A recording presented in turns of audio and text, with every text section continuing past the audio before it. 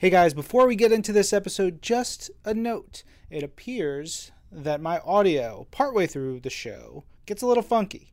Different funky than last week's audio. So we're doing really great here on This Week in Marvel.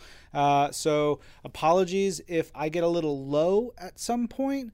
But to be honest, we have been slammed with crazy awesome stuff this week. And we recorded a really fun episode and we simply didn't have enough time, and I didn't want to scrap the episode because we haven't missed a dang week. So we're going to go on through. Apologies if I get a little low partway through, but enjoy another fabulous episode of This Week in Marvel. This Week in Marvel! Na, na, na, na, na, na, na. This Week in Marvel! Na, na, na, na, na, na, na. All the movies, all those comics, all the games, all those toys, all the TV, the animation. Just give us 1 hour and 45 minutes. Hello, Marvelites. Welcome to episode number 215 of This Week in Marvel, the official Marvel podcast of all news, new releases, and hand gestures. I'm Ryan Penagos, a.k.a.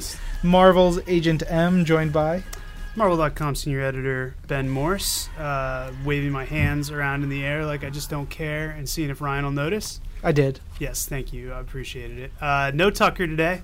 He's on assignment with Blake Garris. Some really exciting, super secret, special stuff. It's probably not so secret. They probably already tweeted about it, knowing them.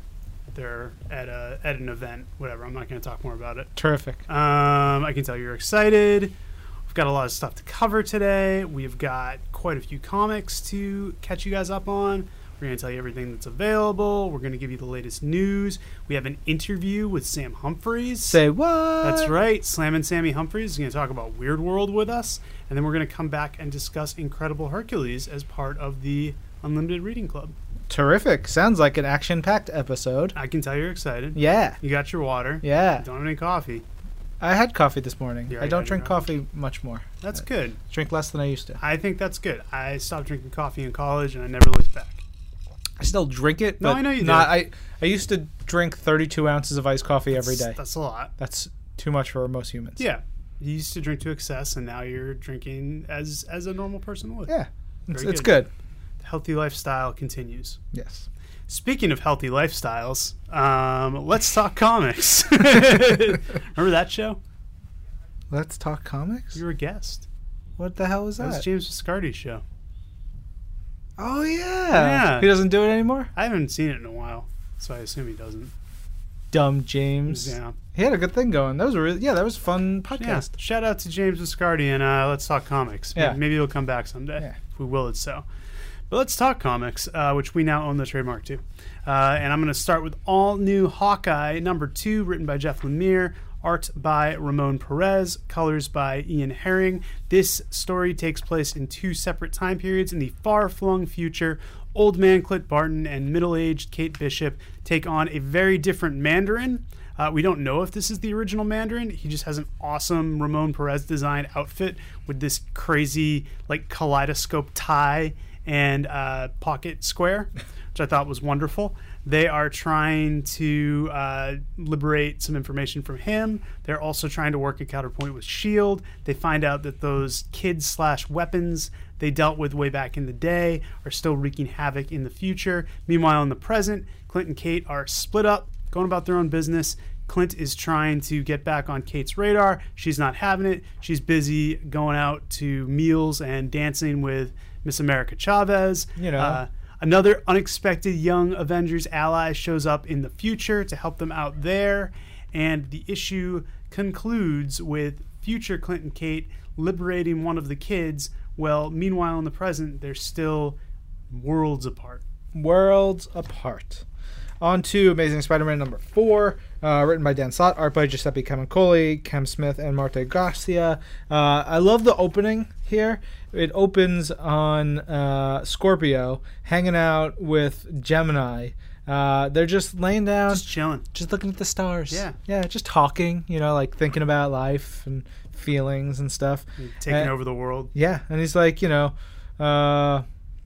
what should I do? You guys can sort of see the future and like, well, if you do what you're going to do normally, you're probably going to be good. You know, most likely succeed. But if you push your enemies right now, well, one of their best allies will abandon them. And so S.H.I.E.L.D. is who they're trying to get around and get through. And their ally in question is Spider-Man. So Zodiac pushes full force against S.H.I.E.L.D., multi-faceted attack, so it seems, driving S.H.I.E.L.D. to act and pull all their resources. So it's cool. You get little cameos from like Agent May, Agent Coulson, Human Torch, Mockingbird, Spidey, Prowler, all, you know, trying to deal with something. But while that's going on, Spider-Man Peter gets a call from Aunt May, who is in the midst of being attacked in like a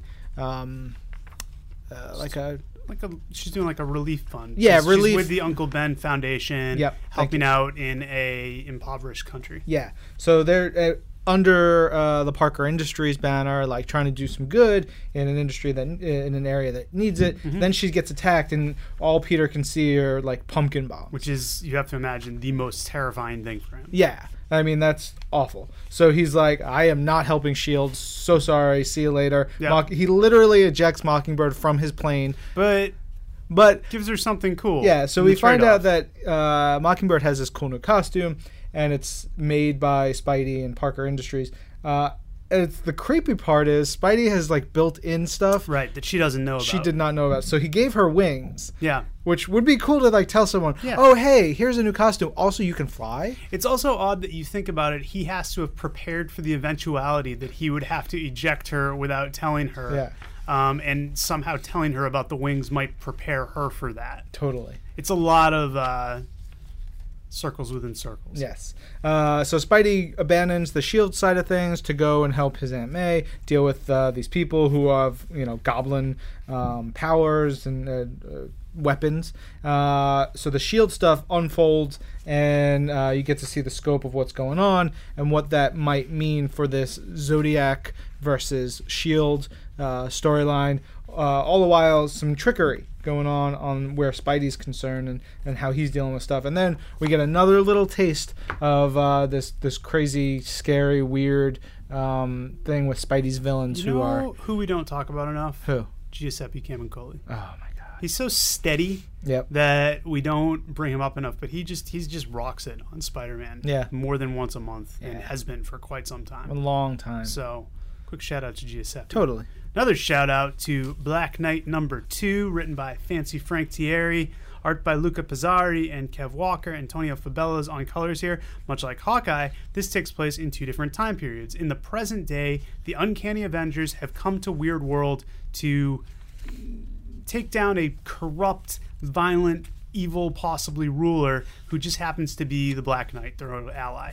How did they get to this point? That's what we find out in the flashback sequences by Kev Walker, where Black Knight visits Avengers Mansion to try to get some help with the Ebony Blade, figure out what's going on with it, ends up getting recruited into a mission by Steve Rogers and helping out against the Exemplars. Something goes pretty horribly wrong that we'll learn more about hopefully next month. But meanwhile, in the present day, Uncanny Avengers is taking on Black Knight and his whole kingdom, which is, you know, these knights who now fight for him. He's got big dragons on his side. He's got monsters. He's got everything that Weirdworld would have to offer. It's great art every which way, whether it's by Luca Pizzari, whether it's by Kev Walker, and this Black Knight versus Avengers war figures to get even worse next issue. Yeah. On to Contest of Champions #3, written by Al Ewing, art by Paco Medina, Juan Velasco, David Curiel, and Andrew Crossley. And we were set up the Collector versus the Grandmaster, this big battle for infinite something. Yeah, something. Awesomeness. Yeah, infinite awesomeness. Like a It's on the total, line. a medal that says, like, I'm the awesomest. Yeah. And a little they've- infinity symbol. Yeah. So they've got their summoners on the Collector side. You have Maestro and his crew is Ares and Stick, Iron Man, Gamora, Guillotine, and Outlaw. And on the Grandmaster side, Punisher 2099, who doesn't show up in this issue. No, not in this issue. Which was a Very bummer. disappointing. Yeah, I wanted to see more of him. Yeah. He's got Joe Fixit, Sentry, Venom, and throughout the issue we find out additionally another Hulk, who we see who that really is in this. Oh, that was which is pretty cool. so great. Yeah. As well as... Kind of an obscure Hulk. Yeah. But he really existed. At one point. as well as Bullseye, who is Elektra. Yeah. This alternate reality Elektra, and it's awesome. There's like Ares getting really pissed off and wanting to kill Sentry because the Sentry he knows murdered him. So, And there's all Turnabout that is fair going on. play. Yeah. The Venom is super creepy. You've got Maestro like sort of plotting, and we see a little bit more of like the weirdness going on with him, and that's going to lead to, I'm sure, something horrible for someone somewhere down the line. We're Marvel. That's what we do. Yeah. And by the end, the Venom symbiote attaches itself to another character, and it is probably a nightmare for everyone. The results produced are fantastic. Deadpool number 3, written by Jerry Duggan, art by Mike Hawthorne, Terry Pallett, and Guru EFX. Deadpool is in jail. He's getting booked because the cops have caught up with him and noticed that he may have murdered a bunch of dudes, which we've seen over the course of the first few issues. Deadpool said, no, not quite, although he almost implicates himself in the course of the interrogation. But he comes up with a plan to catch the real person who's doing it. He gives a call to the Mercs for money to come help him out. None of them do, because they're off doing their own thing. But in the process, we get to see what Solo's home life is like. We get to see how Terror has come into contact with Shikla and now is also working with Morbius. We get a real cool twist on Stingray and what he's doing there, because it always seemed a little off that Stingray was a part of this. I loved those 2 pages of Stingray stuff. It was like, oh, all right. I really dig this. Stingray he's not just a lot of these characters are kind of jokey, like, I can't believe they're on the team, but Stingray he's gets the some white cred here. He's the white meat baby face of the group. Absolutely. And it really shows here. Yeah. We get a little look into Madcap's mind. That's terrifying. This stuff going on with Slapstick is really unsettling, and I want to know more about it, but I kind of don't want to know more about it. What a bummer. At all. And then Fool Killer's just off killing fools. Trying, at least. Trying to kill some fools. So Deadpool's plan goes horribly awry, as Deadpool's plans tend to go. This was just and we see who I already can tell from here who the fake Deadpool is. Can you tell who it is? No. From this one little panel they show? No. All right, I'll talk about it with you. Is it off air? Is it? Yeah, I think so. Yeah, right? Nailed it. I think so. I've mouthed it to That's Ben. my guess. That or like Demo Goblin. So, and I don't think it's going gonna to be be Demo Goblin. I like this book because I love all these characters. I like what Jerry's doing with them. I like that, as he did in the last series, he will balance between doing a funny thing and then a heartfelt thing and then a kind of horrifying thing. It's all great, and Hawthorne knows how to draw it. Yeah. All right, we've got Guardians of the Galaxy number 3 by Brian Michael Bendis, Valerio Schiti, and Richard Isanov. Couple fun things in here. First, we are introduced into, I think this is the first time we see him in post-Secret Wars, Yotat. Yeah. Yeah, Yotat showing up. He's here. Which is... Watch out for him. What I loved is Valerio Schiti is so good and so amazing, but like for this big first panel here looks also like Mike Deodato, like the Yotat we saw in the Secret Wars stuff, which is cool. It's like nice little translation. Yeah, it goes from there, and then it's boom, we're off and running, and he's a violent, mean dude. There's a connection to some secret stuff we saw in the first issue, some planning and meetings, and maybe a circle is expanding to include Yotat. All that's going on. And Circle of Jerks. Yeah, Circle of Jerks. And Hala is just destroying everything. Her plan is to literally destroy Spartax while Peter Quill watches. So he knows that, hey, I did this. That she did this to him. She is beating up the Guardians. She's about to kill the Guardians, but they scoot. They get out of there, and they try to regroup. And they say, okay, we need to find Peter Quill. We need to get out of here. Gamora's like, I will fight this woman. I am good enough to fight her. Even though Fighting is what I do. Gamora, like, literally just got her face kicked in. Yeah. And she goes to fight her, and predictable results. Yeah. But it's really cool, and it's just like boom, boom, boom, boom, boom, boom on this series. Gwenpool Holiday Special number 1. What a doozy. This one is like the holiday specials of old, that we just talked about recently for another project that may or may not come to light. But It's not going to be seen. Not going to be seen by you guys, but we talked about holiday specials. It's a bunch of holiday-themed stories crammed between 2 pages. The one that's kind of wrapping around the whole thing is She-Hulk, written once again by Charles Soule. What a delight. Art by Langdon Foss, colors by Megan Wilson. She-Hulk is having an office party at her apartment building. She's got a gift for Angie. Unfortunately, it seems that this apartment building is on the verge of being sold because the owner no longer cares about the good work she's trying to do. She needs money. She's not making any money from the building. But there's more to meets the eye from this, and Jen knows the only way to solve this is to have a huge party. Also, we get a cool connection to the Daredevil series that Charles is writing. We find out there's a connection between a character we met there and a supporting character from She-Hulk, so hopefully that means more crossover down the road. We have little interlude stories in between the main one, including Miss Grinch, starring Miss Marvel, written by Margaret Stoll, art by Juan Gideon. I really enjoyed this one. It was about how Kamala Khan feels out of place around Christmas time because everyone's celebrating Christmas or Hanukkah or doing all this fun stuff and she can't do it. And her family and eventually Captain Marvel kind of give her a talking to about, like, you're getting way too hung up on what you are and aren't allowed to do and what this means and what that means. And she ends up going to She-Hulk's party with Captain Marvel. Of course, poor Bruno gets a little heartache, as is typical of any Miss Marvel story. Over in the next story, we've got Hawkeye versus Deadpool versus the Holidays, bringing Jerry Duggan back to the world of Hawkeye versus Deadpool. Danilo Barut is the artist on this, which really likes colors. We have the start, we have Hawkeye posing as Santa Claus, Deadpool posing as an elf, basically so they can track down the purse snatcher. And then Kate Bishop comes, she helps them out, and then they learn more about the purse snatcher. He's not just some guy doing bad things. Holiday schmaltz ensues. They try to get in She-Hulk's party. They don't. I'm not going to say why. And then, of course, the titular character of the entire thing, Gwenpool, has Gwenpool's Holiday Adventure, written by Christopher Hastings. Beautiful art by Kuihiro. It's Gwenpool's first full solo adventure in the Marvel universe. She's taken on a big monster dude who uses swords. So she looks up online how to use swords.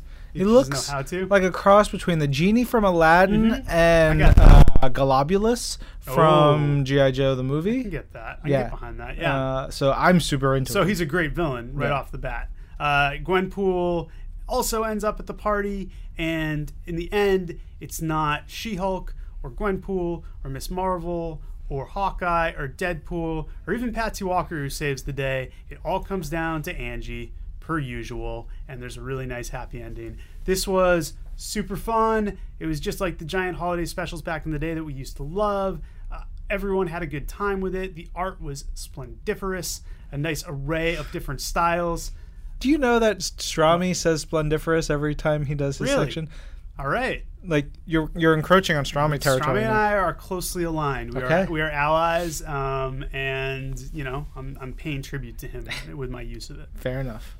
All right, we've got Hercules #2, written by Dan Abnett and art by Luke Ross and Emilio Laiso, with colors by Guru Effects.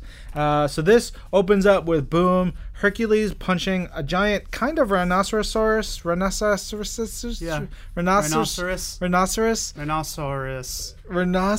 Just a rhinoceros. Yeah.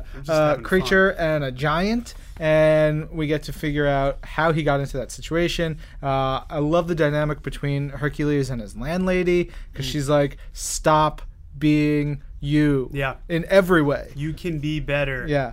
This was the perfect issue of Hercules to read with our reading club this week, too, because it really...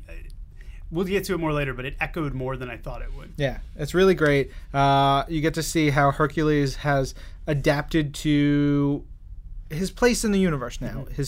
The times that he's living in, more so than ever before. He's trying to be better. He's trying to be different. He's trying to think differently. And in light of all that, the way the battle goes is a reflection of all that. You've got Gilgamesh providing a bunch of really good exposition about Hercules, about the world, about like these creatures and stuff going on. And that's the thing. There's a lot of stuff going on in Hercules' world. And it's starting to come, I wouldn't say it's getting clearer, but we're getting to see more of it right now. We get introduced to this great character named Tiresias. Oh my gosh. She's so awesome. That's a real Greek mythology character. Sure. Yep. Let's say it is. I'm telling you it is. Yeah, let's go with that. I have a minor in Greek mythology that I gave myself. Let's assume that you're saying the right thing. Sure. And she's great. You got Hercules being hit on a little bit. You've got all kinds of fun stuff, and he's gonna have to face some really nasty creatures, some Kentauros. Oh yes, the Kentauros. By the end, and then vile fellows. But then we get this last page, Heartbreaker. And so we'll see where we go in issue 3. Marvel Universe Guardians of the Galaxy #3, adapted from the animated series. This particular one is based on 1 in a Million You, which was written by Steve Melching and directed by James Yang. It's adapted by our boy, Joe Caramagna. James Patterson's Max Ride, Ultimate Flight #2, written by Jody Hauser, art by R.B. Silva, colors by Rochelle Rosenberg. The kids are now in school, and they're doing typical high school and junior high and maybe even elementary school stuff. There's crushes, there's dates, there's mischief, there's trips to the principal's office, there's angst because these are super-powered kids who are trying to find their parents. But if they find their parents, that means they'll no longer be together. There's a lot of stuff going on. If you like the books, you will dig the comic. It is really well drawn by R.B. Silva, who I think is tremendously underrated, and well written by Jody Hauser. Yes. All right, we've got Scarlet Witch #1 this week by James Robinson, art by Vanessa Del Rey, and colors by Jordi Belair. And this sort of, we're situating Scarlet Witch back into the Marvel Universe in a new place, new agenda for her. One thing I'm unclear of, she's living in the Upper East Side of Manhattan. That is a pricey neighborhood. Sure. How is she affording it? She has a really nice place. I mean, how is she so rich? Magic? Boom. There it is. Perfect. Got it. Don't need any more explanation. Yep. Witchcraft. So she's magicked her way into this amazing apartment, which I'm really jealous of. She's got a sidekick who is the ghost of Agatha Harkness, which is amazing. As we saw, what was young Agatha Harkness was in? She was in the Uncanny Avengers annual recently, which was also written by James Robinson. Yep. So it's cool to have Agatha Harkness here. It's kind of sassy, kind of like, really fun character to bounce off of Wanda, Scarlet Witch, who's a little bit more straightforward and a little bit more serious. We get to see what she's doing. She's basically working out what's going on with magic and witchcraft in the world. And some, like Doctor Strange sees things that no one else sees, but she's dealing with like real life implications of things, almost like a detective herein. And she actually goes to help out with a murder case, and she's witchcrafts the crap out of it. She deals with it. She sees what's going on. She does get a sense that there's more at play than she sees at first. But it's cool.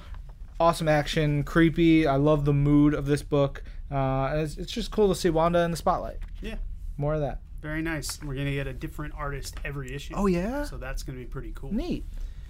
The penultimate installment of Secret Wars. Yes, it's finally here. Secret Wars #8, written by Jonathan Hickman, art by Asad Rabiq, colors by Yves Forcina.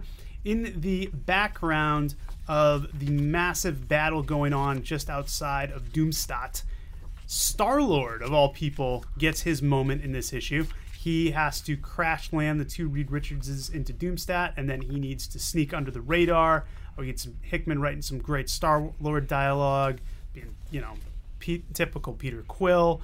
We also have the Wall, who is the giant version of the Thing, the Shield, not the Wall, the Shield, which is a giant. But he was a wall. He was a wall, called the Shield.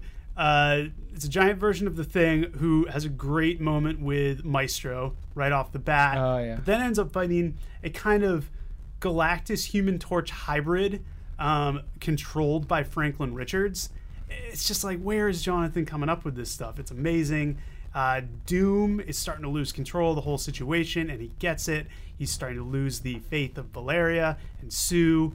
As the Reeds make their way through the muck, we leave Star-Lord behind, and he's just watching the thing. He ends up fighting Black Swan and having kind of a quip-off. Wait, hold on. Yes. Before you get any further, the actual battle between Thing and this Galactus thing, they're like, you got to give super credit to Jonathan and Assad and Eve for the emotion in those 2 pages. Like, there's this moment of revelation that Ben has, and it's like, oh man, and like just that sequence, especially as someone like, I don't know anyone who doesn't love the Thing. Right, he's a beloved character. Like, what that whole sequence was just big. There are, if you're a Fantastic Four fan, this series and this issue in particular is a must read for you, because you've got that moment with Franklin and Ben, you've got a huge moment with Reed and Sue, which I think people have been waiting the whole series for.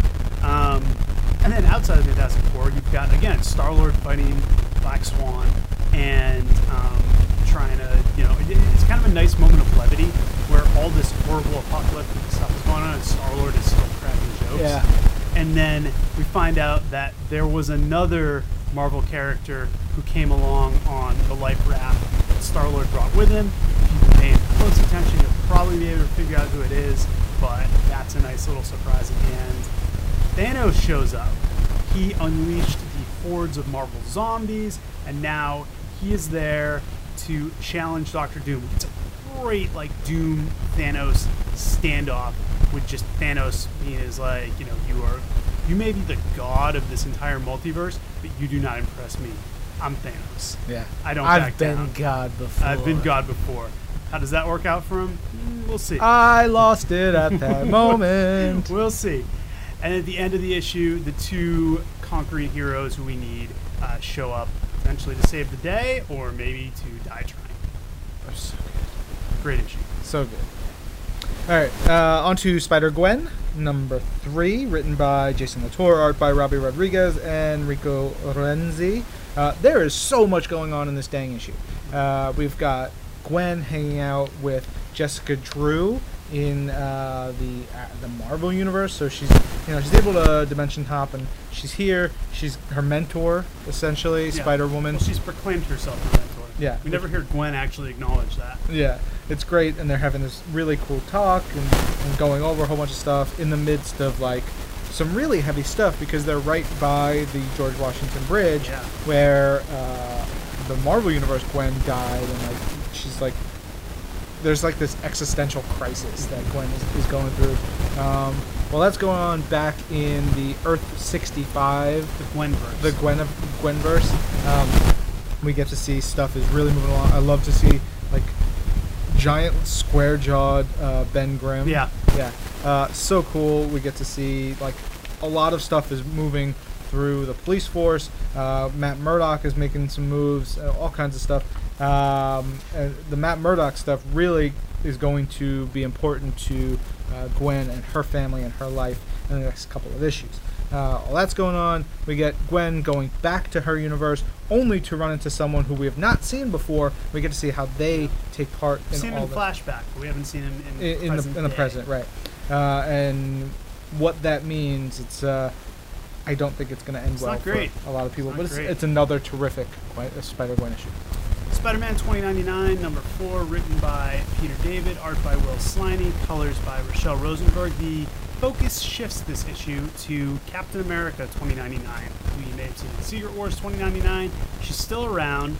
She is Miguel O'Hara's assistant. I think I got that right? Third tier, they all have assistants.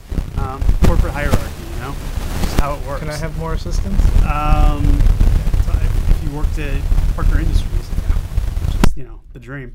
But yeah, we've got the same cool dynamic with Captain America 2099, where her secret identity is not aware that she is actually Captain America. You've got Captain America steering her, trying to investigate Parker Industries, trying to understand why this present is so disaligned with the future. She doesn't even know where she came from. She inadvertently unlocks Miguel's door to the future and unleashes Queeg, who is this crazy machine skull face dude who actually has a tie to the original Spider-Man 2099 series. And she has a great fight with him. We get to see what she can do, her capabilities. Miguel does come into play. He tries to help out, and he's a little taken off guard by this new character who then gets unleashed and are present, and now it's going to be up to Spidey and Cap to team up, even though they don't really seem to care for each other too much, and go and track this guy down. Yeah. All right, Star Wars time. So we got Star Wars Annual #1, written by Kieran Gillen, art by Angel Unzueta, colors by Paul Mounts. So as the Star Wars Vader Down was to Vader, as this like amazing showcase for why Darth Vader is the coolest thing ever, this Star Wars Annual is the showcase for why the Emperor is so horrifying and incredible. Yeah.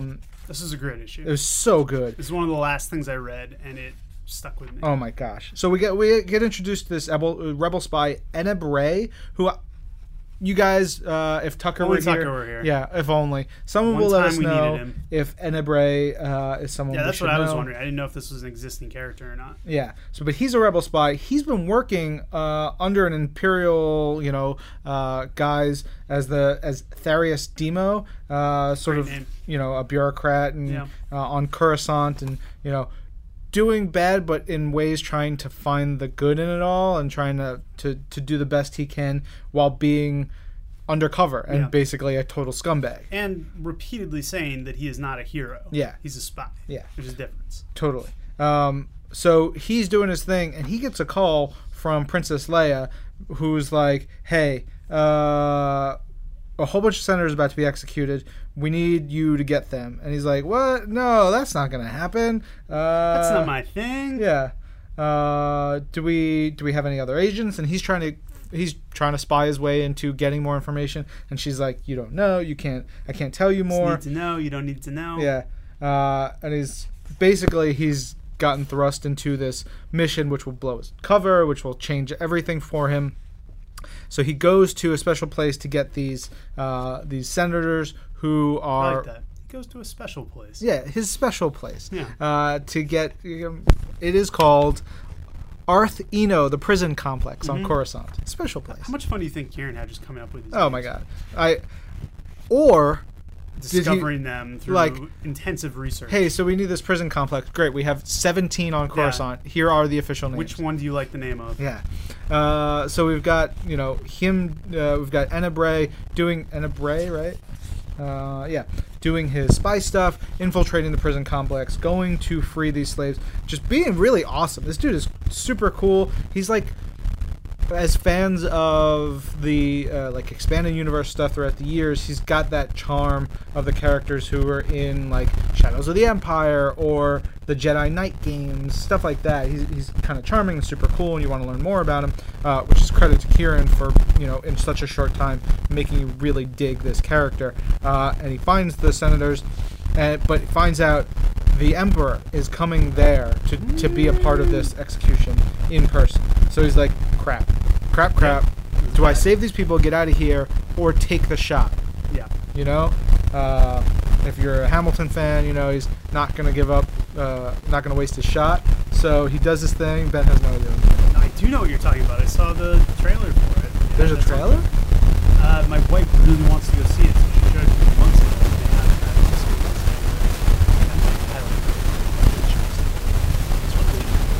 Just buy tickets for 6 months in advance. Anyway, so we get Enna Bray being like, okay, I've got a plan. I'm going to take this shot against the Emperor. And Leia's like, I don't know. He's like, I'm going to do it. If you got any other people around here, it would be great to have some backup. Sure would be great. Super cool. And then, so we get this really cool shot of the Emperor sitting on his throne being like, good to see you again. Yeah. Step closer. So really fun stuff. And then, boom, Enna Bray unleashes chaos in this whole thing. The Emperor's personal guard should be much more proficient in stopping these assassins. Isn't that kind of the thing with most of the shock troops in Star Wars? You'd think. Yeah. So you think, okay, boom, Emperor is running. He's gonna escape, and it goes after him. There's this great moment. Boom, there is death, and it's like you think, holy crap, he did it. Yeah, no. The floor What a just twist. gets pulled right out from under Enna, the readers, the rebels, this whole thing, and it's fantastic. It's sadistic and wonderful, and I loved it so much. And yeah, it's one of those things that will make you love the villain. Yeah, it was a great story. It was a great one-off. It was just a testament to those guys. Yeah, and if you have not been reading the Star Wars books, your local retailer this week should have this Star Wars movie sampler, which is free. It's got previews of a whole bunch of Star Wars comics. I think pretty much everything we've done. It's got Star Wars. It's got Leia, Vader. It's got Leia. Vader, yeah. I mean, it's Kanan, Force Awakens, Journey to Star Wars, Force Awakens, Shattered Empire, Star Wars, Star Wars. Yeah, all the goodness, and it's free. If you have read these, pick up one because it's free. Yeah, give it to give a it to friend. someone else. Give it to a friend. Yeah. Underneath this beautiful Kenneth Rocafort cover for Ultimates number 2 is the rest of Ultimates number 2, written by Al Ewing, art, amazing art by Kenneth Rocafort. I'm so glad he's back at Marvel. Colors by Dan Brown. What is going? He is next level. Yeah. It's like he was here for a while back in the day, did some cool work, Disappeared. went away. Who knows what happened? Yep. Perfected his craft, came back Something good. like a boss. Yeah, he just depicts the hell out of this, and the colors are great too, so credit to Dan Brown. It's framed as Black Panther talking to Galactus. We relive the origin of Galactus. We see his current status quo. Black Panther presents before him, look, we're the Ultimates, and our mission is to change you, to solve you, to, you're a problem for the universe, and we don't want to kill you, but we want to take this out of play. And Galactus is just like, what? You guys are so beneath me. Can't believe I'm even wasting time talking to you. Galactus, Al Ewing does a nice job hitting up on his characterization. While Black Panther's trying to buy time, Spectrum and Miss America are trying to locate a device that may be able to solve this Galactus problem. And the Ultimates actually have to fight Galactus, which is nuts. And they do manage to do something that changes the status quo for Galactus, and in the process changes the status quo for the entire Marvel Universe. It's going to be pretty cool. All right, last book of the week is Uncanny Avengers number 3, written by Jerry Duggan, art by Ryan Stegman, colors by Richard Isanov. So basically, Cable is Doc Brown, having come back from the future, here to save the day. He's not bringing... Bossy Doc Brown. What's that? Bossy Doc Brown. Super bossy Doc Brown. But he has seen the future, and it's all messed up.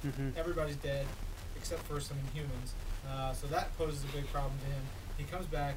He's got to figure out what he can do to change that future. All that's going on, but you still have the Uncanny Avengers fighting these crazy plant creature things. Also, Quicksilver was dead. Yep. Not dead within the first couple pages. He's so back. Breathe easy. Relax, Quicksilver fans. Yeah. And you've got this crazy running around, awesome art by Stegman, fun stuff from Jerry Duggan. You get to get a lot more information about why this is all going on, how this is going on, and how it affects everything, and how it affects all the different people in the book. And then big revelations by the end for the new character in the book, who her and her family. Yeah, Synapse. Cool character. All right, Tomb of the Week. I really like that Star Wars annual. Damn it. But I won't pick it. I'll let you pick it. I like Sea Wars a lot. Oh, yeah. It's really doing nicely. Deadpool I thought was fun in a Deadpool kind of way. I'm going to go with Gwenpool Special number 1, though. Packed a lot of good story and art into one package. That's a good one. Yeah, I would have gone with Secret Wars. I really want it, but I know 9 is going to have to be the best. Yeah. But I'm going to go with Star Wars Annual. Good. It was really, really good. So the cool thing for you guys as readers is those are 2 self-contained stories that you can go and read. Gwenpool Special, Star Wars Annual, both you don't need to know anything going in, and hopefully they'll turn you on to a lot of different cool books. Also out this week in collections, we have Black Panther by Christopher Priest, the complete collection, Volume 2, Hawkeye Volume 2 in hardcover, Infinity Gauntlet War Zones, Runaways Battleworld, and Squadron Sinister. Digital comics on sale, everything we mentioned, minus maybe the Marvel Universe title, but added Marvel Universe Guardians of the Galaxy Infinite comic number 3, so maybe we do have the Marvel Universe title. Who knows? You know, Let's say. it's something. Also on sale on the Marvel app this week, tons of stuff. Fantastic Four 218, the free Comic Book Day Star Wars issue, Peter Parker, The Spectacular Spider-Man number 42, Sergio Aragonis Stomps Star Wars number 1, which I got to read. Oh man, that sounds great. Star Wars Handbook numbers 1, 2, and 3, which cover X-Wing Rogue Squadron, Crimson Empire, and Dark Empire. Star Wars Infinities A New Hope 1 through 4, Star Wars Infinities Return of the Jedi, and Star Wars Infinities The Empire Strikes Back. So Ben, I don't know if you're familiar with the Infinities. They're what ifs, right? They're they're what ifs, and I really want to reread those. I remember reading them a while back. We should do that for a reading club maybe I wonder in the near future. I will browse and see. Yeah. Because I have another selection, but Star Wars only comes once every year now. Yeah. Like Christmas and the holidays. And clockwork. Yep. Anyway, so we've got more Star Wars. Star Wars Tales 1 through 24, which I love those as well. Anthology books. Star Wars A New Hope Special Edition. Star Wars A Valentine Story. Aww. I think just in time. I had that comic, that single issue. Makes sense. Star Wars Chewbacca 1 through 4. Star Wars Episode 1 Anakin Skywalker. Star Wars, oh my gosh, so much Episode 1 stuff. Real talk for Which you just I watched. just watched it last night. How's it hold up? It was difficult for me. Oh wow. Anyway, the comics I'm sure are awesome. Yeah. Episode 1 Anakin Skywalker, Obi-Wan Kenobi, Queen Amidala, Qui-Gon Jinn, and the Phantom Menace, 0.5 to 4, so a whole bunch of Episode 1 stuff, as well as Episode 2, Attack of the Clones, 1 through 4, Episode 3, Revenge of the Sith, 1 through 4. There's also Return of the Jedi, 1 through 4. Then The Age of the Century, 1 through 6, now nice. on the Marvel app. X-Force, 1 through 6 from the 2004 run, as well as X-Men Origin, Jean Grey, number 1, X-Men Origins, Beast, Cyclops, Emma Frost, Gambit, Iceman, Nightcrawler, and Sabretooth. X-Men Curse of the Mutants Blade, as well as Smoke and Blood, as well as Storm and Gambit, and X-Men vs. Vampire 1 through 2. And finally, X-Men Worlds Apart 1 through 4. Digital collections on sale this week. We've got Atlas, Return of the Three-Dimensional Man, Avengers Masterworks Volume 9, Black Panther by Christopher Priest, The Complete Collection Volume 2, Infinity Gauntlet War Zones, Runaways Battleworld, Spider-Man Fantastic Four, Squadron Sinister, Thor Gods on Earth, X-Men First Class, Tomorrow's Brightest, and X-Men Wedding of Cyclops and Phoenix. Over on Marvel Unlimited, freshly digitized, we have all new Hawkeye number 4, all new X-Men number 41, Amazing Spider-Man number 18.1, Amazing Spider-Man Renew Your Vows number 1, Armor Wars number 1, Batroc number 1, Darth Vader number 6, Future Imperfect number 1, Giant Size Little Marvel AVX number 1, Groot number 1, Guardians Team Up number 6, Master of Kung Fu number 2, New Mutants Annual number 6, New Universal 1959 number 1, New Universal Conqueror number 1, New Universal Shockfront 1 and 2, Princess Leia number 4, Secret Wars number 3, Secret Wars Battleworld number 2, Spider-Woman number 8, Star Wars number 6, Superior Iron Man number 9, Tomb of Dracula number 32, Unbeatable Squirrel Girl number 6, Wolverines number 20, X-Men Quitting Time number 1, Extinction Agenda number 1, and Years of Future Past number 1. Is a lot of that Secret Wars stuff is starting to roll in. There's so much, you know? Yes. Where are we? News. News time. Let's hear that music. And now, from Marvel headquarters, it's This Week in Marvel News! Okay, time for some news. Let's start with comics, and let's start with Avengers Standoff, the big Captain America 75th anniversary event that is happening beginning in March of next year. It's going to feature every Avengers title. It's going to feature Captain America. It's going to feature Agents of S.H.I.E.L.D., Howling Commandos of S.H.I.E.L.D. And we debuted all of the March covers and solicits this week on Marvel.com. So to get a sense of what that event's about, head over there. Speaking of Marvel.com, Agents of S.H.I.E.L.D. we talked about a lot this week. Not the TV show. I mean, we did talk about the TV show a lot, and we will talk about the TV show a lot, and Mark and Patrick will talk about the TV show a lot. But we also talked about the comic, which is going to be coming out in January. We had a great sketchbook from Herman Peralta, and we also had a nice interview with Mark Guggenheim. We announced that The Haunted Mansion by Joshua Williamson and Jorge Coelho is going to be the next Disney Kingdoms feature, and we've got a ton more on that still to come. And of course, the big one, we officially confirmed Civil War 2 is going to be our 2016 Mamma Jamma Monster event. It's going to be written by Brian Michael Bendis. Art is going to be by David Marquez, so it's the Invincible Iron Man team. Justin Ponsor will be along with them as well on colors. And that's about all we can say about it. We'll be able to say more soon. It's pretty exciting. In games, Lego Marvel's Avengers released a new open world trailer so you can see all the different stages you can play in. Avengers Academy, we're keeping the countdown going for Marvel Avengers Academy, revealed new playable characters including Captain America, Iron Man, Hulk, Thor, and Miss Marvel. Some cool stuff for Contest of Champions. Clark Gregg actually played the game and came up with his own team of champions, and you can now go into Marvel Contest of Champions and challenge Clark Gregg's team of champions as well as his team of his bosses, and we spoke to him about how he came up with his team. It's pretty neat. Pretty neat. I don't think I got anything else. I feel like I do. It's on the tip of my tongue. But you know what? Let's toss it over to Mark and Patrick. We'll be back after that with an interview with Sam Humphries and then Unlimited Reading Club. It's the West Coast, show me and the Wolfman. It's the West Coast, show me and the Wolfman. It's the West Coast, show me and the Wolfman. It's the West Coast, Hello baby. there, this week in Marvelites. This is Marvel.com editor Mark Strum, joined by... Marvel.com assistant editor Patrick Cavanaugh. For another thrilling installment of the Strummy and the Wolfman show, starring the Wolfman and Strummy. Kicking things off, this week we had the winter finale to Marvel's Agents of S.H.I.E.L.D. That's right, no new episodes until March 8th next year, but we ended... not really ended this. We ended this half of the season on some huge notes. I'm really not going to say anything because everything that happened is a massive, massive spoiler. So if you haven't seen it yet, be sure and watch it right now before some massive, massive things are spoiled for you. And if you have watched it, by the time you're listening to this, my podcast with executive producer and the writer of the winter finale, Jeffrey Bell, will be live. So we chat about a bunch of stuff. We chat about all the events. Dostoevsky gets name dropped. Adventure Time gets name dropped. It's a good podcast. You should go check it out. And also, once you watch that mid-season finale, you'll understand why people have been using the hashtag RIP Agent Coulson. Wow. Was I not supposed to say that? Yeah. Okay, well...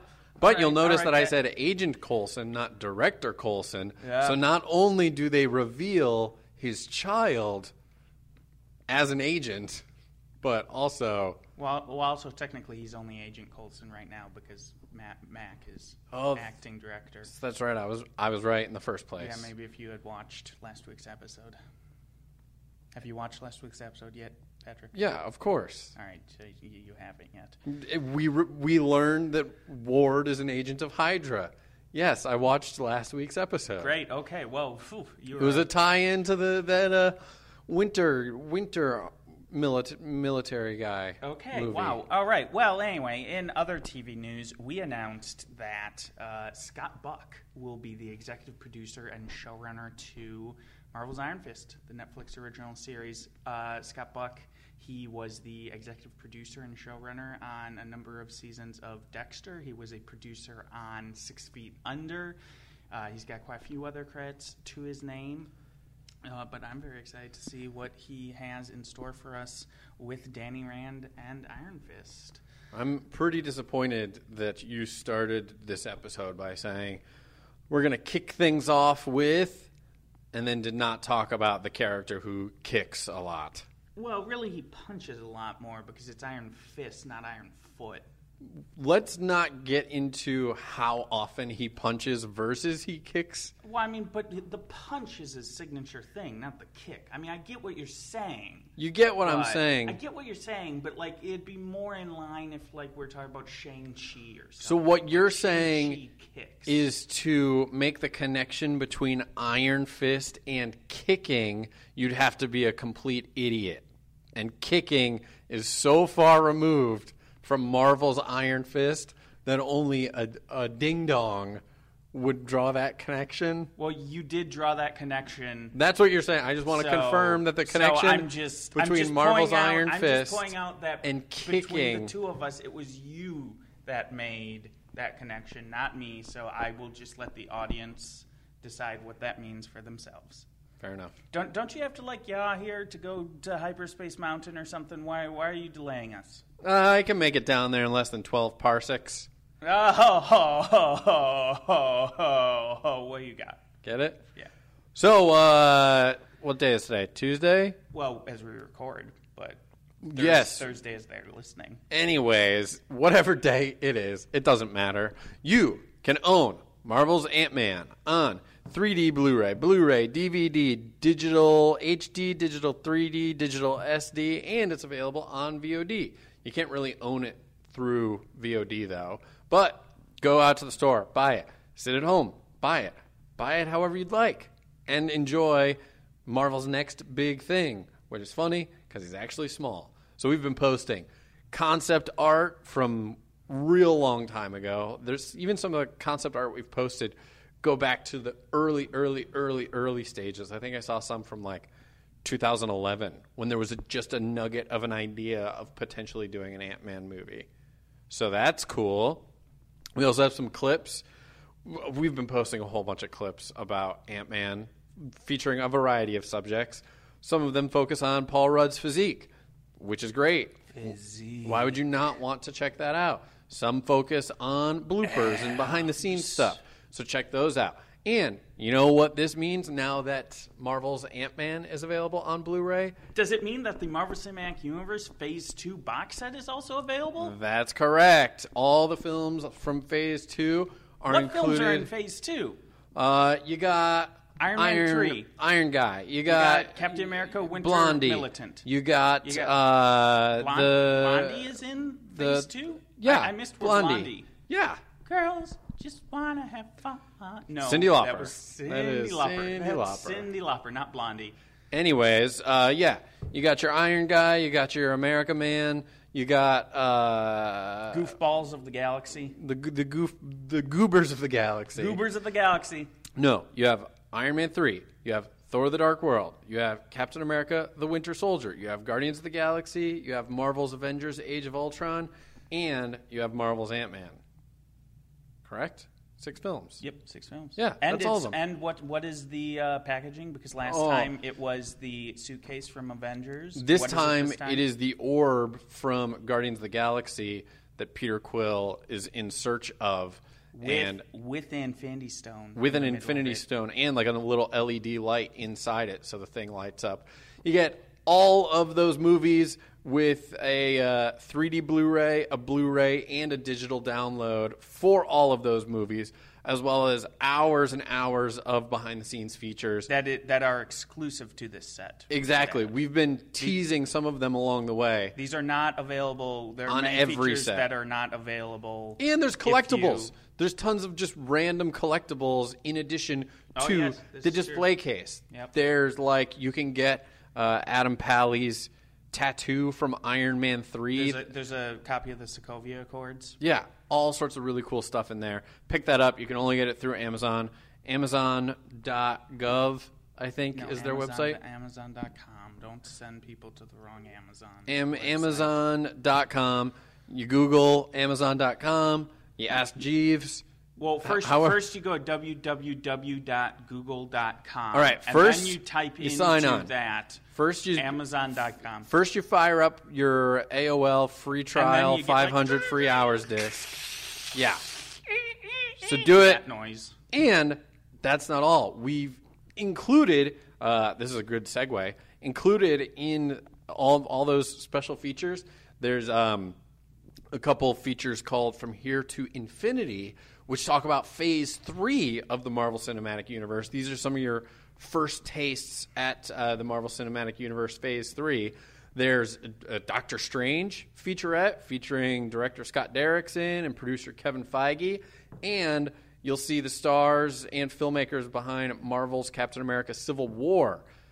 You'll learn why Civil War is the most natural next step for the Marvel Cinematic Universe. And we posted some pictures from Marvel's Captain America Civil War earlier this week as well. When you said this is a good segue, I had to look up because I'm like, whoa, Patrick's riding a Segway while he's recording this? And then I looked up and you were sitting in the chair and I was really confused. So why did you say it's a good segue? Segue. Yes, that's how you spell Segway. Yeah. This is making for some great radio. All right, everyone. Uh-oh. It's the end of the day, and we lost it. We made it a full... 9 minutes. 9 minutes. 9 minutes. We made it 9 minutes before he snapped. Oh, boy. All right. Thank you, everyone, for listening. We'll talk to you again 7 more days, or what's your Splendiferous weekend? Splendiferous weekend. As always, I apologize for the Wolfman. And now welcome to This Week in Marvel, our very special guest. Here we go. Time for some talking that we're gonna do. That's sweet, man. Wow. I didn't know I was going to be on a podcast with Frank Sinatra over here. You know. Yeah. Me. We got to keep up the music game now that we have music for all the segments. That's what we do for this segment. Oh, I see. I got it. Okay. I'm ready. Oh, my God. Who's that mysterious third voice, Ryan? Oh, It's, I don't it's know. the Velvet Tones of Adele. You know, I see her name and I'm like, do I say Adelaide? Because I don't listen to her, and I'm like, it's Adele, right? But then I question myself, so now I'm just going to call her Adelaide. Adelaide? When you said I see her name, I thought you literally saw it on your screen like you thought Adele was on the podcast with us. Like you had been fooled. You had been snookered. I convinced him. This really is Adele. No, those are the dulcet tones of Slam and Sammy Humphries. Yo. One of the best and brightest here at Marvel. One of our What's up, faves. gang? Yeah, man. It's bright and early out on the left coast, huh? It is. Not too bright and early. It's almost 9:30. We were talking before we started recording about how you have a cat that wakes you up now. Oh, yeah. Yep. Champion cat. His name is El Nino. Yeah. He is a predator. He is a hunter, but he's a sweetie at heart. Much like his owner. Oh, thank you very much. Thank you. I'm trying to humanize you for the listeners. Oh, good. I am a faceless robot to many, so it's about time. Exactly. Well, you literally were back when you did Avengers AI. That's right. Yep. That was your gimmick. That was my thing that wowed all of comicsdom. Yeah. How fun was that? Make sure that I get up to feed him, and then even if he has food, if I go back into bed, he will make sure I still get out of bed. No. And Ryan, who has 9 cats, knows as well. He's a stickler for rules. Yeah. I think we determined that Ryan has enough cats to field an entire playoff cycle of the NBA. Yes. Yeah, I mean, that's the goal, right? Like, that's what every cat owner is looking for. It's like, okay, how do I get into sports and championship sports with my furry friends? That's right. Yeah. I mean, that's going to be YouTube gold when you get those little jerseys made up. Like, oh, yeah. That's Yeah. a great idea. When it's cold out, Ryan doesn't actually use blankets. He just goes, "To me," and they all just cover him. Oh, I am. There's a cat on my chest, a cat to the right of me, a cat on my legs. It's great. he just sprinkles a little tuna fish around, and then he's warm. You know what? We just mentioned a second ago, but Sam, how much fun was it to write the Avengers AI letters pages? Was that a blast? Oh, it was great, especially because like I don't know. Sometimes like I look at letters pages and they just seem like so rote, like kind of like paint by numbers, you know. And they asked if I wanted to do it, and I didn't. But then I was like, what if? I mean, everything about the book was so different. You know, we really like from the covers to Andre's art to the design by Dylan Todd, and I was like, it would really kind of be a disservice if we didn't extend that to the letters page. And you know, one of the most fun characters for me to write was Demetrius, who was the bad guy, the evil alien or artificial intelligence who wanted to take over all of Earth. And I thought, wouldn't it be great if we had a letters column that really just belittled and degraded everyone who wrote into us? That's such a comic book writer thing to say. So that's what we did, and I can't believe it, but we were canceled at 12. How's that? Dude, wait, can you do something similar for Weirdworld? Can you have a rock troll answering the letters or something? Maybe actually Galeta would be a great voice for the letters column, to be honest. Right. And she would be like very, very, very brash and fun to read, but also she would have a bit of heart to her. She wouldn't promise to crush every human meat sack on planet Earth like Demetrius did. Yeah, they definitely should just collect those letter pages in a collection, Volume 0. I agree. Now that we're doing Volume 0s. I would love to get a royalty check for 3 cents every financial quarter for that book. That's the American dream. All right, so let's talk about Weirdworld. We already started talking about it. This is awesome. It's going to be such a crazy series. I feel like this is right up your alley. How did you become the steward of Weirdworld, which you will be as we move into the new year? Yes, the steward of Weirdworld. Actually, it's coming out in December, so before the new year. What? Yeah, I know. You were not till January. You were looking at the Weirdworld lunar calendars. What was happening? No, it comes out middle of December, I believe. And it was we had the Weirdworld limited series in Secret Wars by none other than the maestro Jason Aaron and Madman Mike Del Mundo on art. And that was a fantastic series. I remember, so long ago at this point, talking about some of the Secret Wars spin-offs that we were going to do, what some of the ideas that people were throwing around, and when Tom Brevoort and Jason were talking about Weirdworld, I was like, God, that's so brilliant, and it sounds like so much fun, but Jason was already over it, so I quickly pushed out of my mind.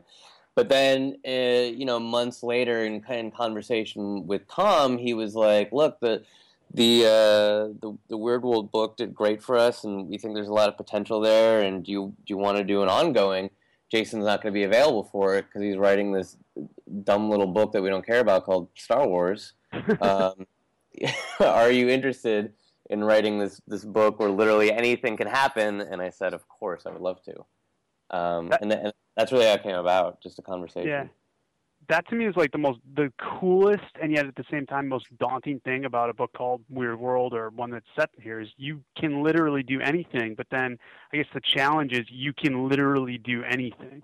Yeah. Well, I like to say anything can happen, but Weirdworld actually does have a really cool and very specific mandate, which is it's where first of all, it takes place in the Marvel Universe, and it takes place on Earth, just like Spider-Man's Manhattan or the Savage Land. It's just this bubble of Earth. It's like a magical bubble where all the sword and sorcery stuff for the Marvel Universe can take place. But because so many of the Marvel Fantasy stuff was done in the late 60s and the 70s, they all kind of picked up that Planet of the Apes sci-fi vibe, where you have dogs fighting World War II planes and that kind of stuff. So it's a fantasy. It's the fantasy that any fan of Lord of the Rings would recognize, but it's really filtered through some of those gonzo visions of the 70s and the 60s. So there is a vibe there, and we are bringing it fully into 2015 for everyone. And really anything can happen, but it is fun. It is a fun challenge to surprise, but always make it feel like Weirdworld is one world. It's one place that you can be in and exist in and put your feet in the mud. That's an interesting point when you're talking about the fact that, this is kind of the gathered assemblage of all that late 70s or 60s sci-fi stuff from Marvel. How much old stuff are you using versus how much stuff are you creating from scratch? Well, I would say it's a strong 50-50. Really? Jason's, actually I'm going to say maybe more 60-40, 60 original, 40 new.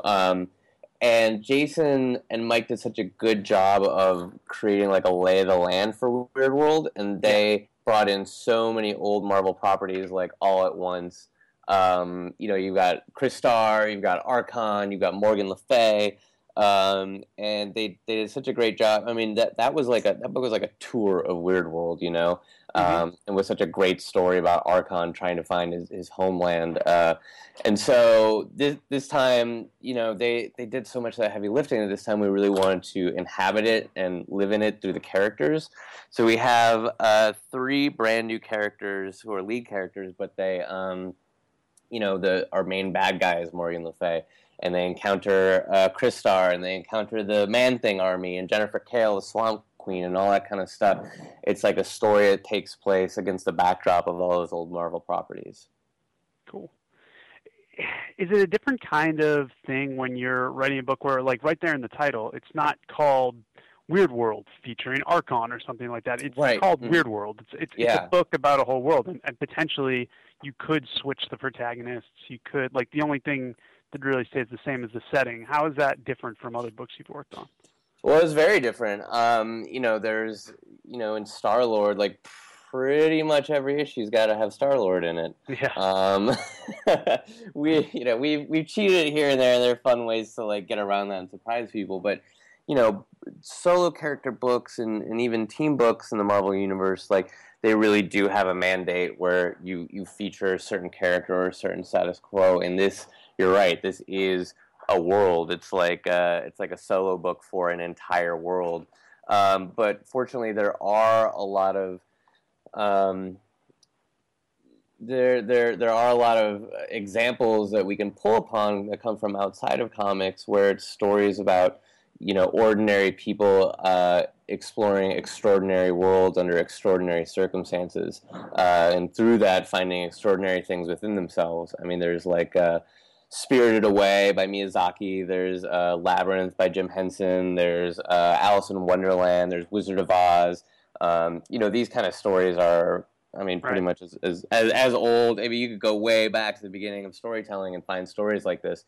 So while it's a little bit different format-wise for a Marvel comic, like, there is such a rich history of these kind of stories to draw upon, and that's where I hit upon the idea of having a regular teenage Earth girl named Becca who literally crash lands into Weirdworld and has to find a way home.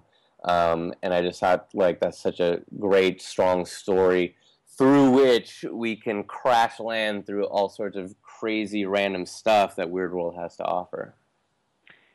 Yeah, so you're going to be, following Becca's quest and new adventures and stuff like that. How much of a chance are you going to have to get into kind of the mythology of Weirdworld and explore maybe stuff that happened in the past? Because to me, it seems like, if you're encountering all these different characters and races and places and all this cool stuff, there's definitely some potential to say, like, all right, well, how did this all come to be? Absolutely, and that was one of the things that, like, my brain started wrapping around as soon as Tom mentioned the book, is that here's a world where anything can happen. Here's a world where there's all these, like, disparate kingdoms. You have, like, the Man-Thing army, and you have the Lava Men, you have, like, all this different stuff. Like, how did this world come to pass? Like, how is this here, even within, like, the logic of the Marvel Universe, where a guy can get bit by a radioactive spider and not die of cancer a couple of months later? Like, how even within that context, how does Weirdworld exist? And then what became even more fascinating to me was not just how did it really happen, but how do people within Weirdworld believe that it happened? How do all these different worlds and these different tribes and these different kingdoms and these different warring factions, how did they... what do they think is the origin of Weirdworld? How do they think all of this came to pass? And do they believe it enough to wage war against each other? Yeah. And fortunately for readers of the book, the answer is yes. So we have our main character, Becca, and we have her companion, Galeta the Wizard Slayer, and we have Cat Beast, and the three of them have their missions, kind of Wizard of Oz style, and Becca's mission is to get home, and Cat Beast's mission, I'm going to have to remain secret for now, and Galeta's mission is to kill as many wizards as possible along the way. Yes. But they do so against this backdrop of a giant war that's being fought between Jennifer Kale, the Swamp Queen, and her Man-Thing army, and Morgan Le Fay and her Lava Man army. Nice. Now, I don't know if you can say this or not, but you've mentioned a lot of characters from the limited series showing up in the ongoing series. Are we going to see Archon? Does he still have a role to play? Yes, Archon we see right on page 2 and 3 of Nice. the. Yeah, if you haven't read the miniseries yet and you're planning to, which you absolutely should, just kind of like tune out for a second. Blah blah blah blah blah. The last page of the limited series shows a regular Earth passenger plane crashing into Weirdworld, and that is where we pick up the first issue of the ongoing. Oh, okay. Becca is on that plane. Yeah. Exactly. Like I saw that in Jason Aaron's outline, and I was like, well, that's perfect. Now I don't even have to explain how my character got here. Jason Aaron did that for me. He really did a lot of the work for you. He really did. I'm just coasting on his fumes over here, you know? You are the smartest writer in the history of comics. I like to say he's doing all the dirty work for me. Yeah. So Clean up. He's cleaning up the stage so I can get out there and really show everybody what it's all about. Speaking of the limited series, kind of a cool thing, kind of a cool consistency thing is that Mike Del Mundo, who did the art on the limited series, is coming with you on the ongoing series. Do you find yourself leaning on him sometimes to be like, hey man, like how did you and Jason do this? Or is it really him just him saying, you know what, I want a new blank canvas to work on? Well, I mean, I lean on him a lot, but not so much in terms of like what happened in the limited series, as much as like, dude, you're a maniac. Your art is incredible. What do you want to draw? Like, what do you feel like knocking out of the park today, kind of thing. Yeah. Mike's art is like super beautiful and very intense and has a lot of depth, and it's like got this like manic, imaginative quality to it. But when we talk on the phone, he's like the chillest human being alive. Like we get on the phone and like talk about Wu-Tang for 15 minutes, and we're like, oh, maybe we should talk about the comic book. But well, that should make its way into the book. I know. If only Marvel Legal would let that happen, but maybe we'll figure out some way. Yeah. But no, I mean, Mike's got a crazy imagination, so we just hop on the phone and like discuss all sorts of stuff and throw out all sorts of things, and I take like crazy notes and then I craft it into the scripts of the series. Because this is a world where anything can happen, and Mike pushes my imagination and I push his imagination, and back and forth we've created this like crazy kind of like microcosm universe of sword and sorcery and bizarre sci-fi and all sorts of stuff put all together. And so yeah, I mean, I do lean on him quite a bit, and I love opportunities to really collaborate in depth with artists like this. And Mike has not disappointed, and I'm just so glad that he loved the miniseries enough that he wanted to come back for more. What is your favorite thing that he has drawn so far? Oh man, that's tough to say. I mean, that double page spread from the first issue, that preview's out there, of the plane and like all the, I guess they're demons, like they're just monsters, just like, I don't know, you wrote it, attacking the plane. I mean, that's a great example of like with Mike, like I don't have to get like super specific, I could just be like demon, and he like makes something that I'll have nightmares about for the rest of my life. That's pretty cool as the writer of the book, getting to read it and be like, what is this? Exactly. I'm freaking myself out over here. He's so good like that. That splash page is great, but really, I think my favorite thing has been the character designs, because in Becca and Galeta and Cat Beast, like I put a lot of heart into those characters, and they all have like super personal, emotional stories that they're going to go through as they go through the crazy world of Weirdworld.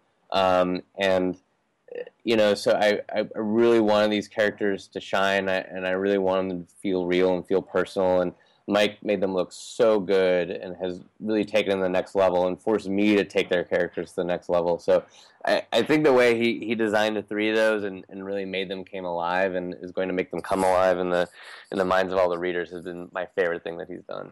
Nice. Man, I'm very excited for Weirdworld. I think it's going to be crazy fun. It's going to be different than anything else out there. Yeah, it really is going to be like one of the most unique comics Marvel has ever published, except for, of course, Marvel or Weirdworld, the limited series, which was also very unique. Which was pretty good book to follow. pretty good, yeah. But something I'm enjoying already is Star-Lord. You watched the new Star-Lord book. Yes. One issue in so far, as we have this conversation. By the time this comes out, there may be another issue on the stands, depending on when we drop it. But it's Star-Lord year one. It's the formative year. It's the formative days of Peter Quill going back. How did you come up with this idea? How'd you arrive at this would be a cool thing? And this not only a cool thing, I feel like it's really a necessary thing. This is something we needed to see. Sure, yeah. I mean, it's a story that I've had in my mind and in my notes since my very first conversations about taking over Star-Lord a while ago. I guess a couple of years ago at this point. God, time flies. Oh, wow, yeah. But the book came out like a year and a half ago, so it was at least 2 years ago. Maybe changed when we first started talking about it. Just because, he's got such a great origin story that hasn't really been explored in full. Peter's first 10 appearances in comics are in these scattered issues. He never really had a solo book, and I think those 10 issues there were 8 different writers or something. So it was very fragmented, very scattered, and I felt like there was a great story there with a lot of character and a lot of excitement just about an 18-year-old who's a bit of a jackass going into space for the first time, and this guy who wants to go to space so bad, but is in no way astronaut material as we know it. He is not a square. He doesn't follow the rules. He's not good at obeying orders. So he's not gonna make it through the NASA ranks in the real or the Marvel universe. And so it was well, how would a guy like that finally get to space? And once I started thinking about that, then I knew that we were off to the races. So it's the story about how Peter Quill became Star-Lord. It's his first year in space. It's Peter and pirates and lasers and treasure and space adventures and all that. And I've been calling it Almost Famous in Space. Yeah, I love that. Yeah. Big fan of Almost Famous. We had the kid from Almost Famous on our live show at New York, and Patrick it was Fugit. Yeah, because he was in what did he do recently? He's actually working on a show that's an adaptation of a Robert Kirkman comic. Oh, he's an Outcast. Yep, he's an Outcast. Yeah. Dude, he came on, and I was I didn't care who else we had on that weekend. I was this is the biggest deal for me. This is the A-list. This is the most A-list we can get. That's right. Yeah, boy, that guy. I mean, he was obviously a great actor when he was I don't know, 16 years old and almost something like that. Yeah. But as opposed to some other teen actors, I mean, he has really aged well, and he seems to pick his projects really well. Yeah. God, what was that movie? Oh, he was in Gone Girl. He was in Gone Girl. Yeah, he was the police officer. Yeah, every time he shows up, I just get so psyched. I know, right? Yeah, You're really excited. He's always really good. He's never here's the Almost Famous dude at 30 years old. Now I'm a cop. He's doesn't have a shtick at all. It's great. He does look exactly the same though. Anyway, Patrick, if you're listening, call me. Love you, buddy. Yeah, we can. Can work you into Star-Lord somehow. Back to Star-Lord. So when you're doing a story like this, the thing that always strikes me is if you're doing an origin story, a year one story, I feel like as you're writing, you must be learning more about the character that's going to inform how you write him when you get back to the present, yeah? Have you picked anything up? Absolutely. I mean, you could say about any issue you write, but especially when you go back in time like that and you really start wrapping your head around this character's mentality when they were 18 years old, and you start thinking about when you were 18 years old and how you looked at the world, how you would talk to people who talk to you like this. Right. And, which was so recently for you, so it's easy. Yeah, exactly. It was 20 years ago. Thank you, you flatterer. But it really does. It does give you a different perspective on, sort of their quote-unquote current version, which we will be returning to in issue 6 after we do year 1, and doing so under very interesting circumstances because Peter in Bendis' Guardians of the Galaxy, he and Kitty, as we come back from 8 months later, he and Kitty are no longer together. Yeah, after all that work you did. I know. This before anybody gets outraged, this was all part of the plan. All part of the plan. I thought you were going to say this was all Bendis' idea. No.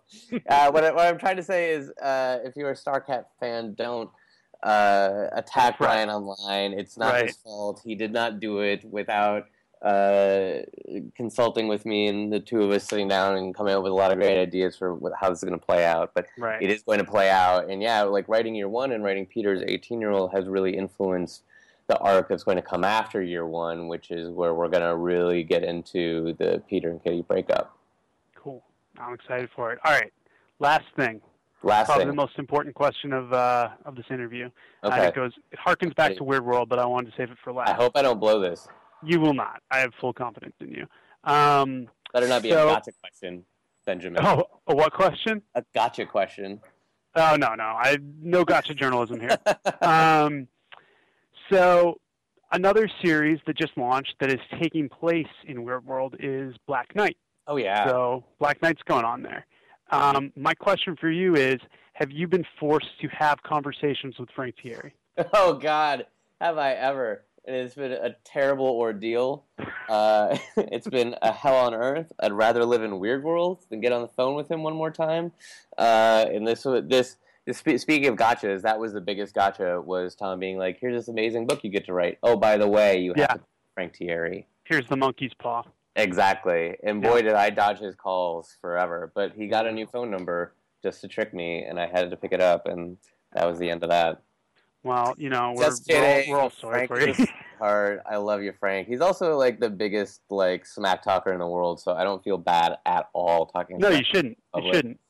He is a sweetheart, and Black Knight is an awesome book. It's very cool, and yes, we have been coordinating and collaborating, and some of the things you're talking about, like how does Weirdworld come together, and what's the mythology of Weirdworld, and all that kind of stuff. That is something that has only expanded as Frank and I talk about it back and forth, and he's had a lot of ideas. I've had a lot of ideas, and we put it all together in the mix. So a lot of great stuff happening in Weirdworld. I'm actually now forgetting what's been announced and what's not, so I'm going to stay mum for the moment. But a lot of cool stuff, more stories happening in Weirdworld, and it's the happening place to be in the Marvel Universe.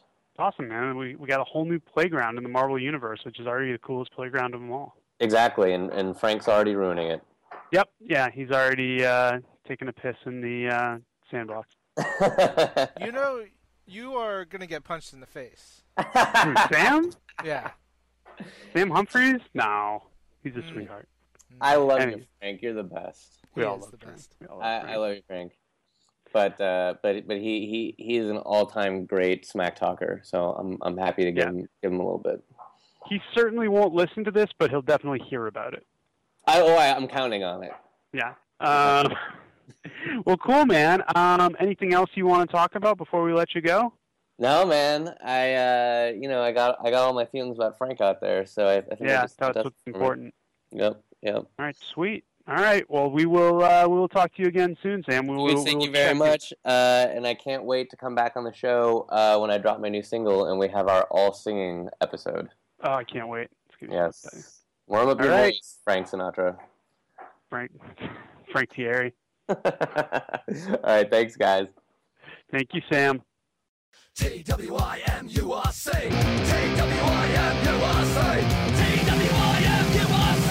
This week in Marvel Unlimited Reading Club. All right, we're back. Great stuff. Reading Club. Yeah, Reading Club. This week was my selection of Incredible Hercules, the first 4 issues, written by Greg Valente, art by Boy Bam. These held up, in my opinion. They're great. It's the story of Hercules, post-World War Hulk, and just as much Amadeus Cho, really. But it's a nice spotlight on Hercules, as him and Cho are now fugitives from S.H.I.E.L.D. So you've got S.H.I.E.L.D. Led by Ares. Chair done going crazy. Ares is leading the charge against Hercules, his hated half-brother to him. He's also got Wonder Man and Black Widow on his side. Throughout the course of the 4 issues, we really get to know Hercules in a different kind of way. And it really reverberated with the current Hercules series for me, because it's another instance of Hercules being like, I've been a joke for a long time. I still like to have fun. I still like to party. but there are serious matters that need to be dealt with, and I am going to handle them. Amadeus Cho needs to be protected and perhaps mentored, and initially Hercules thinks he is not the right choice for this. But this is when still it comes around. relatively early in Cho's career, right? I mean, really, at this point, Cho had made his first appearance. He was in World War Hulk, and then this is it. So it's like his third major story. Can you remind me what's up with the coyote puppy? He found him in his first appearance and basically just took him in as a pet. So what happened after? I don't remember. Like, where is he now? I don't remember. Greg, let's call Greg. Let's imagine that he is in a happy home. Yeah, he has like doing well, a coyote family, plenty of food, and is like just super happy and content. Okay, good. The way we learn more about Hercules in this, which I really dug what Pak and Van Lente did, is throughout each issue they would seed in a Greek myth, whether it was being told by Ares, whether it was being told by Hercules, and you found out, okay, here's how the myths have it, and here's how it really went down with Hercules. It really expanded. For me, I love Greek mythology, so that was cool for me. It really expanded on that. And it made... Well, you have a minor in Greek mythology, I don't gave you? myself a minor in Greek mythology earlier this episode, so I'm an expert on it. And it made Hercules more three-dimensional. I loved Herc's interactions with Black Widow. I really enjoyed Ares and Wonder Man, the buddy cop duo that you never knew you needed. Wonder Man is such a tool too. It's just he's like, hey guys, I don't know what's going on. What are we doing? Oh, let's go fly this plane. I'm so dumb. But I love it when Ares is like, oh no, my ally Wonder Man has been knocked out mysteriously, and then just like punches him out. He's like, it must have been Hercules, just yelling because he's like that. This is also a nice follow up to when we did Ares, because this is Ares again, like, you know, it's still kind of the kinder, gentler Ares, but also where he's in the Ares series, we got to see everything from his perspective, where of course he's the hero. This is all from Hercules' perspective, where Ares is, you know, the god of war. He's a jerk. And he's really loving the fact that he is finally on top, getting to do what he wants. Koi Fam's art was great. The whole art team did a nice job just depicting this rich world that could jump between the present and the past. I like how Pak and Van Lente seated Amadeus as being kind of a wild card, a guy who could go either way. Could be a hero or a villain. Yeah, I think that was really interesting. I've totally forgotten about that aspect of him. Because, me too. You know, now we just know him as... He's a hero. Yeah, he's a hero. He's one of, like, the coolest characters. He's great. But at that point, yeah, like, he was at that, like... That would make a great what if. Like, what if Amadeus Cho went bad? Yeah, like, that's... You're essentially making another Doctor Doom level type, potentially Doctor Doom level type villain. Yeah, and he's pissed here. He has reason to be. He wants to destroy S.H.I.E.L.D. Hercules has to convince him not to do it, but at the same time, he's got Ares on his tail. There's a lot going on. This was one of my favorite books for a long time. I mean, these are just the first 4 issues, but there are many, many, many more issues that you guys can read if you enjoyed this. There's a lot of different artists. Pak and Van Lente stick around. They really build it up. You really come to care about Hercules and Amadeus' relationship. You really come to love Hercules and Amadeus and all the other characters they put throughout. It was cool here because, you know, we got a little bit of Angel, we got Black Widow. Characters would come in and out of Hercules, and they would come to be defined by how they played off of him. Yeah, and it's an interesting place where S.H.I.E.L.D. was at this time as well. Yeah. So what year was this? This was 2007. Yeah, 2007, 2008. Civil War. Yeah, it's interesting. You know, that's only like 8 years ago, 8 years ago, and how different, you know, things were for these characters. Right, and this is post Civil War S.H.I.E.L.D. So you have that sharp divide between registration and anti-registration people still out there, and Hercules, of course, was on the wrong side of that as far as who won. So he's still feeling reverberations from Civil War. Of course, World War Hulk plays a lot into this. It's a nice kind of snapshot of the Marvel Universe just before we blew it up again with Secret Invasion. Oh, man. I can't wait to do Secret Invasion because I loved Secret Invasion so much. Yeah, and we were right here in the thick of it. Right in the thick of it. That was we got to really jam on that. Yeah. All right, that's what we thought. Let's find out what you guys thought. We only had a few people commenting this time, but they had a lot to say, so that's good. And we start with Dawn, DJ Fanco. Might be time to make some waffles and read some Herc. I had chicken and waffles for dinner last week. I'd never had it before.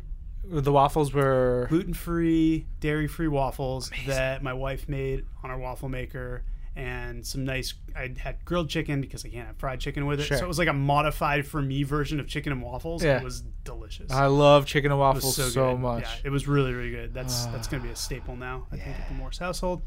Asking me, is it true New Jerseyites value their cars more than their lives? Simon Williams said it. I've been living in New Jersey for quite a while now, like 8 or 9 years. Jeez. But I still don't quite understand their value system. They love a lot of weird things, but also it depends where you go in New Jersey. I think they love their cars because they're such bad drivers. Yeah. Boom. They are terrible drivers. Yeah. I mean, I live in New Jersey, but I'm not from New Jersey. Awful. Yeah, it's a nightmare trying to get around. More from DJ Fanko. Come on, Herc. There are better things to hit than bottles. Oh, yeah. Well, Herc hits them all. Agent Jones and Agent Callahan reviewing the situation was hilarious, but I felt bad for them. Yeah, I mean, they're put in a sticky situation. Yeah, it's tough. Absolutely.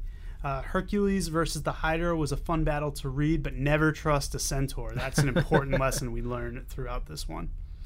Art Adams' covers to the Incredible Hercules run was amazing. Yeah, they always had really good cover artists. They had Art Adams. Right after this, I know it went over to John Romita Jr. Arthur Sweetam was on there for a while. They always had good cover artists on Incredible Hercules. Seriously, Wonder Man and Ares on the road in New Jersey was one of my favorite parts of the story. Yeah. Us too. I really love the way Greg Pak wrapped up the Incredible Hercules arc. Just to correct you, that was Greg and Fred Van Lente. Right. They were the dream team on this. Ares wants to know why Herc is such a poor decision maker, but everyone still loves him. Then he tells Amadeus exactly why. All the power and violence and action and comedy of the story culminates in a profound lesson. We laugh at buffoons, but we should be more eager to learn from their tragic choices and not repeat them. That was a marvelous end to an arc I never gave much attention. Thanks. Good choice. All right. Love hearing that. Max Boverman just says, hashtag 65 million views, hashtag Wolfman watched it 65 million times, hashtag Civil War. Snuck it into the Twim URC. You Dastardly. Dirty pool, old man. Dirty pool. Penelope Cat. I think Penelope Cat is our last one. Yep. Yeah. Guys, we want to see. I know you're reading them, but Yeah. we want to know your thoughts. Yeah, even if please you send just us your say, thoughts. like, I liked it. Yeah. Great. That's enough. Yeah. Penelope Cat says, reading the Incredible Hercules stories post-World War Hulk for Twim URC. I know I read this run when it came out. I know I liked it, but I don't remember much about it. The Bob Layton Hercules miniseries is one of the earlier Marvel comics I read. Yes. I've had a soft spot for him ever since. Now, the Layton stuff was Hercules in space. That was like him in the future. Yeah, and it was funny. It was pretty humorous. Yeah, it had a Yeah. humorous take on I it. remember Really well Brian drawn, too. Cunningham, Yeah, big fan. knee of Wizard. Yeah. Loved it. The unknown location now. Yeah. All right. Penelope Cat said, when I read this, Amadeus Cho was a new character. He's come so far. It really has. He's It's now crazy evolved. how much he's evolved. Yeah. He said, I was so carried away by the momentum of the story, going to forego my usual comments. Gadzooks. I always enjoy seeing how Marvel incorporates classic mythology into stories featuring mythological characters. Ditto. Hercules stories could so easily just be about a big, strong guy. Bringing in the classics adds another layer. Ben, would you agree as someone who has a minor in... I mean, I have a minor in Greek mythology, and I agree. I think I pointed out earlier how much it added to the story. Agreed. So obviously I'm in agreement. Yep. Penelope Cat says, it's been a long time since I've read World War Hulk. Does this continue the themes of controlling your anger? That's a really good point. I mean, Incredible Hercules was a continuation of Incredible Hulk. He took over the book. So a lot of the themes that Greg Solo had been exploring in Hulk, I think he did carry over to Hercules.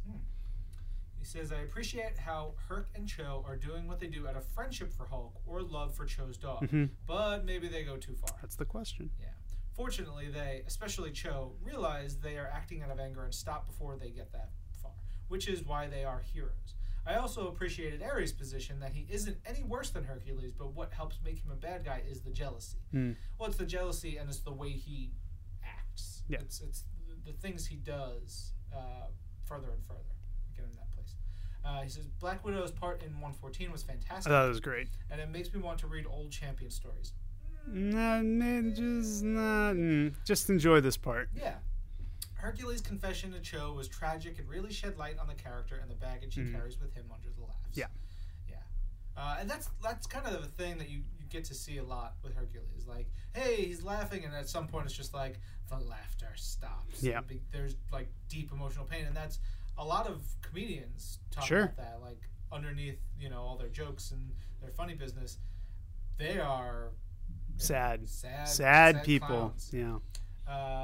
What else we got? He says, I really liked Koi Fam's art. I see some Jim Lee and some Rob Liefeld in there, but he's also got his own style. Where is he now? It's off doing something somewhere else. Okay. He says, Penelican says, I can't remember how long I stayed with this book after this arc. It was a time I was stepping away from Marvel a bit. You're not a dummy for that. Yeah. Everybody has their times to As come long as back. you come back, that's Yeah. what's important. He says, as always with Trim URC, I find myself wanting to continue reading the book and see where things end up. You absolutely should. And it also is, the series tells a story with a beginning, a middle, and an end. It continues as it always does, but the story of Hercules and Amadeus Cho does have a really cool conclusion. Yeah. He says, having loved Totally Awesome Hulk, I want more Greg Pak and Amadeus Cho. Anyway, what is Fred Van Lente doing these days? Not enough. I know. That's my He's opinion. Not doing enough for us. He's doing some really cool stuff Elsewhere. places. But yeah, I love Fred, and I want him back. Totally. And he says, love the reference to S.H.I.E.L.D. fighting monsters in Japan. Just got Essential Godzilla out of storage for my wife. Nice. I think your wife and I should be awesome friends. Good friends. Because I have that Essential Godzilla, and I love Godzilla so much. Who doesn't I love wish we had Godzilla? permanently as ours. Just enjoy those memories. I know. All right, so that's our Twim of the Week for this week.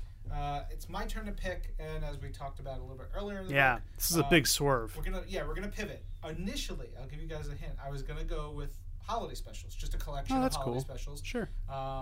We didn't have the '90s ones, Yeah, which was a bummer. that so hurts. It's all the ones from the 2000s. We could interview each other about the one we wrote in Yeah, right. 2008. That would be fun for so that would everyone. have been cool, but I thought let's keep with Star Wars. Star Wars keep Infinity. hitting it. All 3 limited series are on here. Let's put them all in Okay. the Twim URC. We'll get to whatever we get to. You guys try to read them. They're basically a mix between Star Wars, the original trilogy, and what if stories. So they're really friggin' cool. That's a great concept. Yeah, it's such a great concept. They're pretty light and breezy. It's 3 4-issue limited series, one for each of the 3 movies. Get through them, check them out. And we'll talk about them in 2 weeks. 2 weeks. 2 weeks is That's the holiday week. I'll be for here. Me. I won't be here. You won't be here. Well, I will be. You know what? I will be here on Thursday. I'm here Monday and Tuesday. We'll figure something out. Yes. Maybe you could have Jordan White come on, If he's here. special guest if Yeah. he's here. All right. We'll figure something out. Cool. That's for 2 weeks. We have to figure out next week first. Should be a little easier. All right. All right. Thank you guys. We'll be back with more soon. This is Marvel. Your universe. Your universe. Universe.